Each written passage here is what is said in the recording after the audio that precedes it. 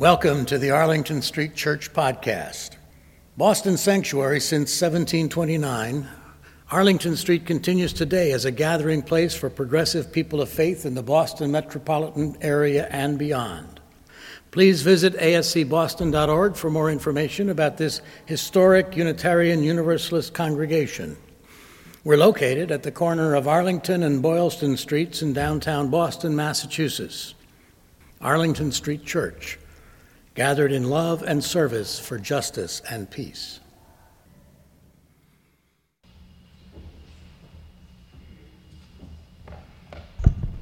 Good morning. Can you hear me? All right. I'm thrilled and honored to be working here now with the Growth and Transformation Ministry at Arlington Street Church and to have this opportunity to introduce myself a little bit to you. I'll just start at the beginning. I grew up in a small, vibrant community church up in Gloucester, Massachusetts, about an hour northeast of here. And my parents had grown up in a congregational church out in Evanston, Illinois, and found that this church was comfortable enough for them to make our spiritual home for my sister and me growing up. And in that neighborhood, this church was non-denominational, but sort of served as part community center as well. My family, we sang in the choir and the pageants and the so-called talent shows and so forth. It was kind of a central part of our lives growing up. And in Sunday school, I learned the Bible stories and the Jesus stories and was confirmed in that church, as was my sister. Then when I started high school, and a new minister started there at the church, I quit being involved there on a regular basis. It wasn't until college that I became interested in something else of any religious or spiritual nature. And that grew out of my growing relationship to the natural world. I took a year out of college after my freshman year, and basically to explore something other than school for a while, and found myself working as a farm apprentice up on an organic farm in Maine. That experience changed my life in a lot of ways. But spiritually, it was about discovering that we as humans have more than a consumer relationship to the planet. In fact, we have a responsibility, some accountability in our relationship to the earth. So when I returned to Northwestern in the fall, I was full of passion and new knowledge that sort of ushered me into a shared leadership of a new student environmental group. And we worked for a year on institutionalizing recycling in the university campus. About a year later, those blue bins were in the dorms, and those of us who had been involved had learned a lot about activism and effective organizing for the earth. This experience fed the activist arm of my growing awareness that all this nourishment that I'd received growing up by the sea in Gloucester also came with a call, a responsibility, an opportunity for a more mutually caring relationship with the planet, her creatures, and her ways. I explored and experienced deep ecology, women's spirituality, feminist theology, Wiccan circles, and more. And I think during the whole time I was in college, I don't think I ever visited a single church. Actually, that's not true. I did find myself in the chapel of the university for some event sometime, and I almost felt myself to be a foreigner there. I felt like I'd really kind of come a long way from my Protestant upbringing at that time. Then I returned to Cape Ann after college and started working in various environmental education jobs. I joined a women's a cappella singing group, and it was through that I discovered the Unitarian Universalist Society of Rockport, up in Rockport, Mass. Some of you may know that church. At the time, the Reverend Karen Walk was the minister there, and the place was humming. It was just a place that a lot of us found was too fun not to go to, even those of us who didn't tell any of our friends that we were actually going to church.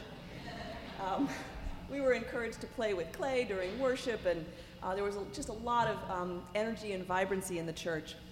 And I loved feeling fully embraced there as an eco-spiritualist, as an activist whose activism holds spiritual dimensions, as a seeker and a lover of the mystical. I felt there was room for me to bring all of me to church, and it was really enticing and really kind of addictive.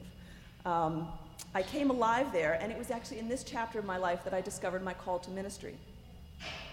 I explored that call for a little while, and then I tabled it.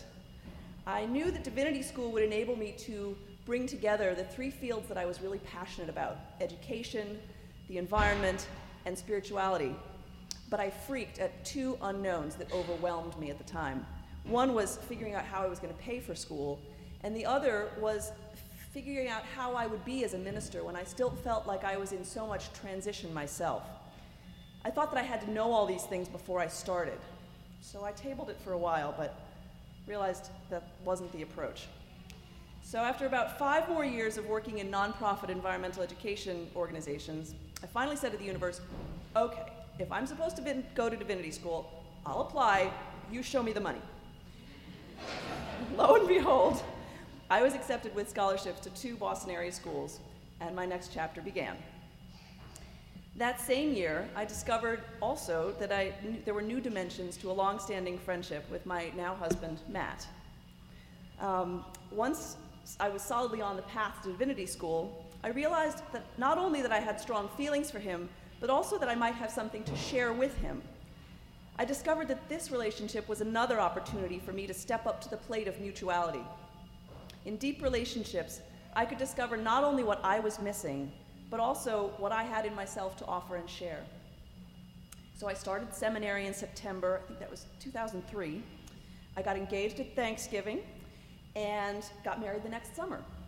19 months later, Sophie, who turned 2 yesterday, joined our lives, and that's a story for another day. We're all very tired after the big party yesterday. So not only seminary, but also parenting and marriage have become commitments that have deepened and challenged my spiritual reserves. There are days, as a parent, spouse, seminarian, when prayers have to fill the holes that get left by insufficient sleep, food, exercise, and even nerves. Suffice to say that even though my prayer practice often happens in multitasking mode, alongside doing dishes, folding laundry, even bathing the child, reading for classes, still I really notice a difference, and so does my family, when I forget or neglect to pray. Astoundingly, even on those days when prayers are all I've got, I still manage to forget or neglect to pray at times. This is part of my current spiritual struggle. I've learned both from my own experience and from my colleagues and conversations both Jewish and Christian, with both Jewish and Christian colleagues on the campus, that like so many things, it seems to take a village to keep many of us sustaining a spiritual practice. So I'm really grateful to be joining your community here. I look forward to being your spiritual companion, and I hope we can pray together, talk together about praying, and lots of other stuff too, lament together and laugh together, and when we fall down, help lift each other up again. Blessed be and amen.